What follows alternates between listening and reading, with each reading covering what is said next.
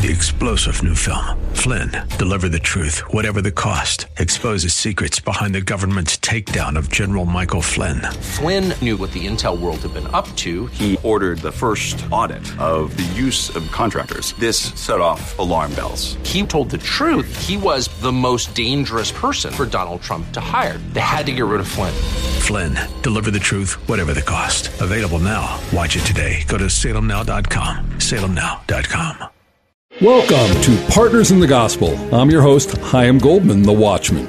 On Partners in the Gospel, we talk with ministry leaders, pastors, other local community members, as well as national influencers who are making a kingdom impact in our region and around the country. We are here on 100.7 FM, The Word, and also on podcast at thewordfm1007.com. On today's program, we have Pastor Joe Grosjean, a new pastor in town with a great testimony and a new church plant. And in our second segment, nationally known author, public speaker, and historian Bill Federer will be our guest. You're going to want to stick around for that interview because he's talking about why silence equals consent and how we as Christians can and must get our voice back. Well, Pastor Joe Grosjean, welcome to Partners in the Gospel. Thank you, Chaim. I'm so excited to be here, and I appreciate the opportunity. Well, we're happy to have you here, Joe. Pastor Joe Grosjean grew up in Long Island as a commercial fisherman, or Long Island as a commercial fisherman. He's a realtor, a lawyer, and as a young man, he was radically saved in prison. Wow, we got a big story going on here. And he now pastors a new church plant in Monument called Family Life Church. And we'll be talking today about establishing families in the gospel. Well, Joe, as we heard just from that brief bio, you have a diverse story. Tell us about your background and your prison salvation experience. Well, thanks again. Hiram, growing up in New York, Long Island, we used to talk like this. Before I moved away, we learned to speak a little better. But I was adopted into a family as a young man, as a baby, actually. A commercial fisherman family. At 15, I got into trouble. I got into drugs and theft, which followed us then moving to Florida.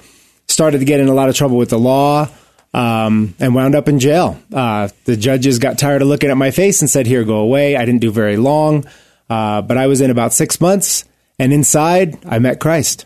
Yeah, well, tell us about that. How did that come about? A few years before, I was in a house. We were going to smoke something with some people, and we didn't have anything to roll up what we were going to smoke.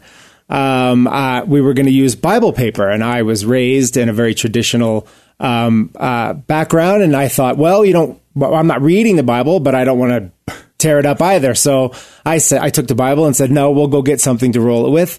And I held the Bible up and I said, God, give me the opportunity to read this book. I said, preferably not jail, but whatever it takes. I'm not really sure what I was thinking, Chaim, but careful what you pray for. That's exactly right. A couple years later, here I am. I'm sitting in a jail cell.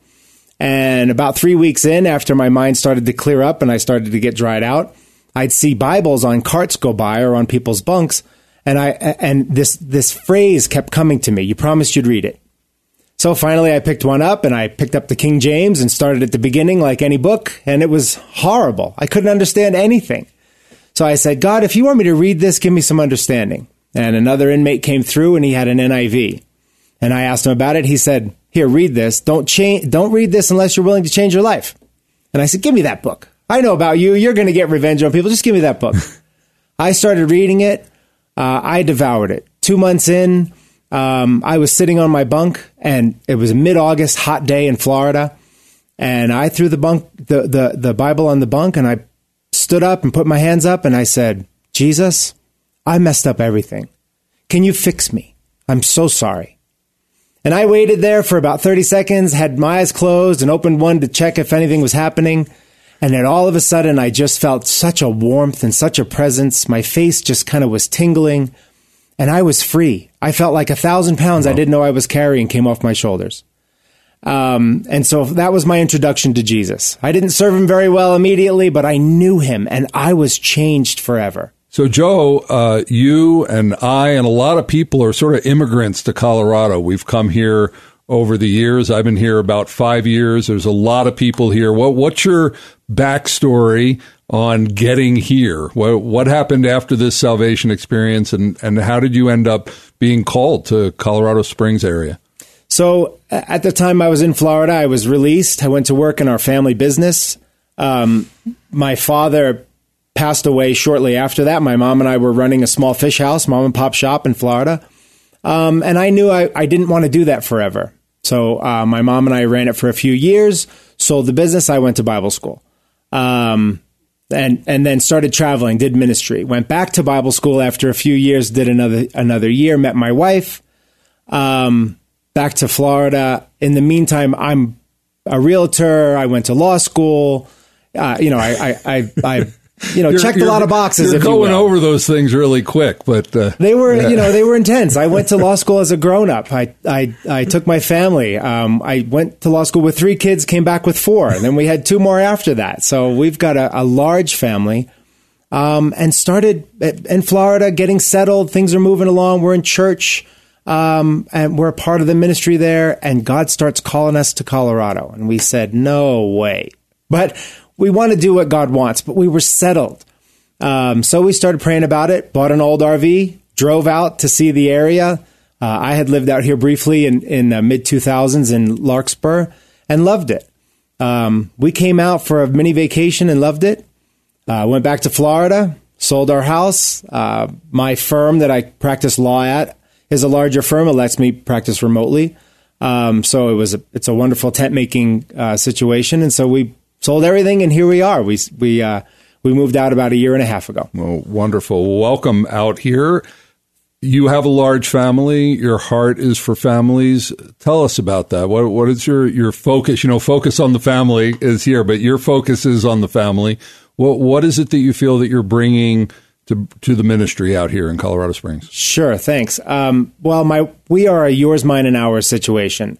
I have 2 grown daughters, 3 grandbabies. Both girls are married, and my wife had a 2-year-old when we met. He's now 17, and we have 5 more children together. So the importance of family, children, and any role that you're at in that lineup, whether you're a young sibling, an older sibling, a father, a mother, a grandparent, we see the value and the importance. We have 3 generations. My mom actually lives with us as well. So we have 3 generations in our home. We love people. We love family. And we think there is such an attack on the family and society as a whole today. And so we want to minister to people, whether they are a part of a family or not. We want to minister to them and let them know they can be a part of a marvelous family in God. That Jesus Christ came, that they can be a part of an eternal family that begins here. And not only that, we want to help them develop and find out all they are in Christ. And so that's our goal. We want to support young parents or parents that have teenagers that are playing sports and doing whatever they're doing, and young toddlers. When we have a 3-year-old and we have a 17-year-old, everything in between. So we can relate in many situations and even and empathize where we can't. And so we just want to be a support and a help for people to find their place in Christ. Well, excellent. Well, this is Family Life Church, which is in Monument. The website is familylifechurchcolorado.com. What are some of the challenges that you see in pastoring an entire family? Finding the different dynamics, helping people reach their potential at their level, and tailoring things specific. So because we have such a broad age group, if you will, something for older people that makes them feel viable, makes them feel important, that they still have a purpose. And I say all the time to some of our elderly people, if you're still here, God has a marvelous plan for you, and we need what you have because you've lived a lifetime, and the wisdom that you can impart to us, we need. The younger people have to see us ministering and taking care and gleaning from our older folks. And for the younger people that have all the energy and have all the answers, I just say, calm down just a little bit, slow down just a hair, listen to some people that are ahead of you, and you'll find such wisdom and strength in that, and you'll go so much further. One of the things we like to say, and my mother-in-law actually said this, I say that in kind to her if she ever hears this, but that we want our children and we want to see people learn the big lessons on the little things. So make the mistakes on the little areas of life and learn those big lessons so they don't have to go out and end up in prison or end up in a relationship that they're not supposed to be in. And God can help them navigate that. So that's our hope, is to see people come to who they are, really develop their own relationship with Christ so that they can be who God's called them to be. Well, wonderful. And when do you meet? We meet Sunday mornings at 10:30. We have a Thursday night. It's a prayer group where we just kind of get together and we'll sing some, have a little worship and some prayer. At 6:00 on Thursday as well. Okay, well, wonderful. Well, if you are not part of a church right now, you're looking for a church family, you're a family that's looking for a place that specifically caters to families, check out FamilyLifeChurchColorado.com, FamilyLifeChurchColorado.com, and Pastor Joe Grosjean. And Joe and Alexa. My wife's name is Alexa, so the device is, we don't have one because it doesn't work well in my house. So, okay. Well, Joe, thank you. Thank you for being on Partners in the Gospel today. Thanks so much for having me. Well, coming up after the break on Partners in the Gospel, you're going to want to stick around for this. We have nationally known author, public speaker, and historian Bill Federer as our guest. And he's going to be speaking about why silence equals consent and how we as Christians can and must get our voice back. I'm Chaim Goldman, and we'll be right back. Hi, this is Chaim Goldman, the Watchman, new host of Partners in the Gospel on The Word, 100.7 FM in Colorado Springs. Would you like to suggest a ministry leader, pastor, or other member of our community who is making a true kingdom impact to be a guest on Partners in the Gospel program? Maybe even suggest yourself. Well, we'd love to hear from you. Please call me, Chaim Goldman, at Salem Media Group at 719-388-0386. That's 719-388-0386. Welcome back to Partners in the Gospel. I'm your host, Chaim Goldman, the Watchman. And as promised, joining us in the second half of our program is author, public speaker, and historian Bill Federer. And, get ready because this comes fast and furious when Bill is teaching. Bill Federer, welcome to Partners in the Gospel. Hey, great to be with you, Chaim. It's great to have you here, Bill. Thanks for joining us. Well, Bill Federer, if you don't know, is a nationally known author and public speaker, a former congressional candidate in Missouri, board member of the local Truth and Liberty Coalition out of Caris, and he is passionate, very passionate about educating Americans about our unique heritage as a nation and holding on to it. We're going to be talking today about how silence equals consent, and this is based on a teaching that you just did here in town. And this is going to be very challenging because we think that we're polite, we think we're being noble, but Bill has a different take on that, especially for Christians, but all Americans. Bill Federer, give us some more about your background. How did you get to this place where you're traveling around and reminding Americans who America and what America is? Well, my dad was a historian, attorney, and grew up with history. And then back in 1994, published my first book, and it's called America's God and Country. It's an encyclopedia of quotations and focused on the family. Sold probably 200,000 copies of it. Went on to sell 500,000 copies, and that opened the door for me to do about 30 different books so far.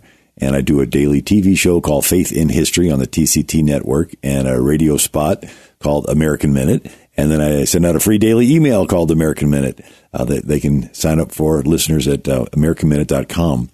But I've spoken in every one of the 50 states by the grace of God, and just trying to there's a great quote from Arthur Schlesinger Jr., who was a Pulitzer Prize-winning historian on John F. Kennedy's staff. And the quote is, "History is to the nation what memory is to the individual." So have you ever met an individual who has lost their memory? Maybe they have Alzheimer's. It's really sad. My mother-in-law had Alzheimer's. I remember talking to her one time for like a half an hour, and then she looks up at me at the end and she says, "Bill?" It's like the whole time I was talking to her, she didn't know who I was. And then finally she clicked. And I thought, sometimes when I share the history stories, people get this little look in their eye like, that's who we are as Americans. That's what America's all about. And you don't know that unless you know the history. So one of the projects I did is I read through every single century of recorded human history and to find out what the most common form of government is. And it begins around 3300 BC is when writing was invented. And the most common form of government is kings. Nimrod, Pharaoh, Caesar, Kaiser, Sultan, Tsar. And as the centuries go on, the kingdoms get bigger until finally the King of England had the biggest. Mm-hmm. He was a globalist. The sun never set on the British Empire. He was a one world government guy. America's founders didn't like that. They broke away and flipped it and made the people the king. So the word citizen is Greek. It means co-king. So in America, you get to be the king of your life and with a little k, and then all of us together are the king of the country. It is a bottom-up form of government that is unique, where all the other forms of government are top-down. Mm-hmm. Pharaoh, Caesars, Kaisers, and you have to obey them out of fear because they have an army that they can kill you, and they have mandates. And so people realize, well, what makes America great is you get to be in charge of your life, and all of us together are in charge of the country. Except we've seemingly forgotten that. So what has made Christians and other Americans of conscience go silent in this country? Yeah, this is an interesting question. So the Calvinist Puritans of the 1600s had a novel form of government called the covenant. And the word federal is Latin. It means covenant. And it's a way for us to rule ourselves without a king. And the colonial founders borrowed the idea from ancient Israel that first 400 years out of Egypt before King Saul. They had a covenant form of government, right? There was no king for 400 years. And so that is what was colonial New England that became our Constitution. And everybody's involved. And then in the 1700s, you have revivalists, pietists saying, no, it's more than a plan, as good as the plan is. You have to have an experience with Jesus. And when you do, your life will change. And you won't do worldly things you used to do, like go to bars and brothels and lewd theater and get involved in government. Wait, what was that last thing? Yeah, government. It's so full of worldly people. If you're really Christian, you won't be involved. And so it turned into the German concept of the two kingdoms, the kingdom of the world, the kingdom of the church, the two don't touch. And 4 centuries of that in Germany allowed Hitler to put Jews on train cars. They're going right past the church crying out for help. And the church's response was, well, that's the government doing that, and we're the church, and our circle doesn't touch their circle, so let's just sing praise songs to Jesus louder. It's like, can anybody see there's something wrong there? Mm-hmm. And so the middle of the road is it's both. It's a personal experience with Jesus, but you want to be involved so your kids can have a chance to have a personal experience with Jesus, because if you don't get involved, what they're teaching in the school is anti-Christian. Right? I mean, it's like the religion of Antichrist. They teach the kids, there is no God, but if he is there, he's messed up, and he's putting men and women's bodies, and you're made in his image, and I have to have operations and lifetimes of diapers and pharmaceuticals to make up for the fact that he's a messed up God. And if that behavior of sex outside of marriage is not sin, arguably there are no sins. And if there's no sins, you don't need a savior. It is an anti-Christian message they're preaching and teaching to these kids. And yet they try to guilt trip Christians into being more Christian than Christ. If you're Christian, you will sit back and be silent while we teach your kids something that Jesus would never teach. Jesus said in the beginning, God made a male and female. And they're saying, well, if you're really Christian, you'll be silent while we teach them that, no, Jesus is wrong. There's 72 different genders or whatever. And so what do you say to people who think they're being holy when they are not involved? There's a chapter in the Bible, Numbers 30, half a dozen scenarios. One is if a daughter is still living in her father's house and binds herself with a vow, and the day the father hears it, if he's silent, her vows stand. But if he disallows it, she's released from the vow and the Lord forgives her. That's come down to us as vows in a wedding ceremony. And the pastor tells the church, if you're silent, you're giving consent to these vows. Well, if a church member's silence gives consent to wedding vows, it gives consent to other things. And if they're killing babies and you're silent, you're giving consent to killing babies. If they're teaching the trans agenda in the school, and you know that Jesus said in the beginning God made a male and female, and you're silent, you're giving consent to teaching something other than what Jesus said. And Jesus says, if you're silent and allow one of these little ones to please me to stumble, better than a millstone be put around your neck, be thrown in the depths of the sea. So from a practical level, how do we get our voice back, especially on the local level? What can we do as Christians to not just know that we should speak up, but to actually do it? Local. So the more power concentrates into fewer hands globally, God's counterbalance is to get more people involved locally, right? And so the idea is there are more people in a church, in the churches in a neighborhood, than vote in a school board election. It's like just pick some mama bear and get all the churches to lay aside their differences and say, look, none of us are happy with what they're teaching. Let's just all agree on this mom and get behind her. and you can begin to change things. And then don't just vote her in, fill up that school board meeting every week, before they bus in people from somewhere else to intimidate this new school board member. But you get behind them. And, I tell people in America, the people are the king. And the word citizen is Greek. It means co-king. We pledge allegiance to the flag and to the republic. A republic is where the people are king, ruling through representatives. We're basically pledging allegiance to us being in charge of ourselves. And so when somebody protests the flag, what they're saying is, I don't want to be the king anymore. I protest this system where I participate in ruling myself. It's like, okay, somebody else will tell you what to do. So it's an empowerment of the believer, not just to change your life and to change your family and to change your church. It's to change your community and to change the government. That I don't believe Jesus says, go into all the world and preach the gospel. You change, but don't go anywhere near the government. That's off limits to you. He didn't say that. He said all the world, the Lord of all. Yeah, and so I think it's an awakening going on, and people are. And when you tell them, that your silence, the verse in the Bible everyone knows, Leviticus 19:18, love your neighbor as yourself. The verse right before it says, confront your neighbor directly when they sin, so you will not be held guilty for their sin.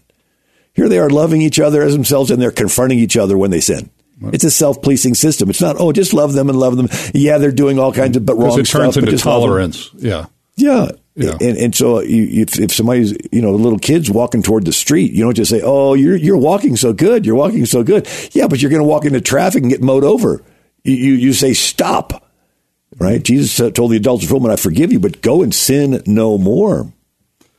Well, we talked about your ministry at the beginning, and give us some more information about it, about the American Minute and other materials that you would suggest for Christians and other Americans of conscience who really want to get their voice back. Well, Chaim, thank you for asking that question.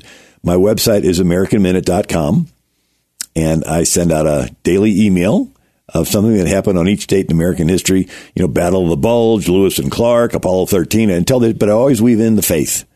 And you have, D-Day and Eisenhower, the general, but he says, we will, through God get the victory. I mean, they're always mentioning God and the Revolutionary War, George Washington, and rivers rise, fogs come in, and when they pray. And it's just reminding us of our Christian history. And so it's AmericanMinute.com. One book that I sort of referred to today is called Who is the King in America? And it's You the People. Yeah, tell us about that a little bit. Yeah, so it's, the most common form of government's kings. America's founders flipped it and made the people the king. So you, the listener to this program, you are the king in America. And so all of us together decide what the fate of the country is. It's taking the freedom of conscience, the free will that God's given us in so many other areas, but we get to corporately exercise our free will by deciding who we want to be in office and what issues we want. And so it's not just a great blessing, it's a great responsibility, because if things go wrong, who's to blame? Us. And so who's the king in America is we the people. And so it's a great book, but I trace how unique America is in world history, and we begin to realize that, hey, every other country is sultans and czars and kaisers and khans and Genghis Khan, Attila the Hun. I mean, it's all top-down kings ruling through fear. You do what the government's mandate says, or you'll get punished by the government. America was a different one. We flipped it, and we had the will of the people as the law of the land. Okay, well, thank you. Do not abdicate your responsibility, your power, and your authority, because we need to take our nation back, and it really needs to be the church that does it so God gets the glory for this victory. And really, at this point, that's looking like the only way we're getting out of here, too. Yeah. I believe it's going to be revival together with getting people involved. Amen. So go to AmericanMinute.com, AmericanMinute.com for all things Bill Federer, and specifically check out all the different books that are there and materials that are there. But Who is King in America is the book that we've been talking about. Bill Federer, thank you so much. It's been a pleasure having you on the program. Thank you, Chaim. Well, before we go, we want to tell you that Salem Media is having our yearly Women in Ministry Luncheon, and that's going to be August 22nd at the Creekside Event Center with special guest speaker Jennifer Jackson. If you're a local woman in ministry, we want to honor you. Yes, honor you. For more information and to register, it's free. Go to the Word FM FM100.7.com, the word FM1007.com to register. We also are looking for sponsors. If you would like to be one of the sponsors of this event, where we are honoring women in ministry, please give me, Chaim, a call at 719-388-0386. I'll wait a minute while you get a pen. Okay, that's enough time. 719-388-0386 to get more information about being a sponsor for our 2023 Women in Ministry Luncheon. We hope that you will join us. Well, I'm Chaim Goldman, the Watchman, and you've been listening to Partners in the Gospel on 100.7 FM, The Word. Catch all our episodes in podcast on our website, The Word, FM 107.com. Now, brothers and sisters, get out there and make an impact for the kingdom for such a time as this. Shalom. 3-star General Michael J. Flynn, head of the Pentagon Intelligence Agency, knew all the government's dirty secrets. He was one of the most respected generals in the military. Flynn knew what the intel world had been up to. He understood its funding. He ordered the first audit of the use of contractors. This set off alarm bells. The explosive new documentary, Flynn, Deliver the Truth, Whatever the Cost, uncovers the facts behind this scandal. Flynn told the truth. He was the most dangerous person for Donald Trump to hire. I find out the worst enemy that I'm going to face in my life is right here in America. They took my assessment and they wanted me to change it. And I was like, I'm not changing it. They had to get rid of Flynn. With in-depth interviews, archival footage, and never-before-seen personal records of the man behind the headlines. I just felt like I was drowning. Flynn, Deliver the Truth, Whatever the Cost. Available now. Watch it today. Go to salemnow.com. salemnow.com.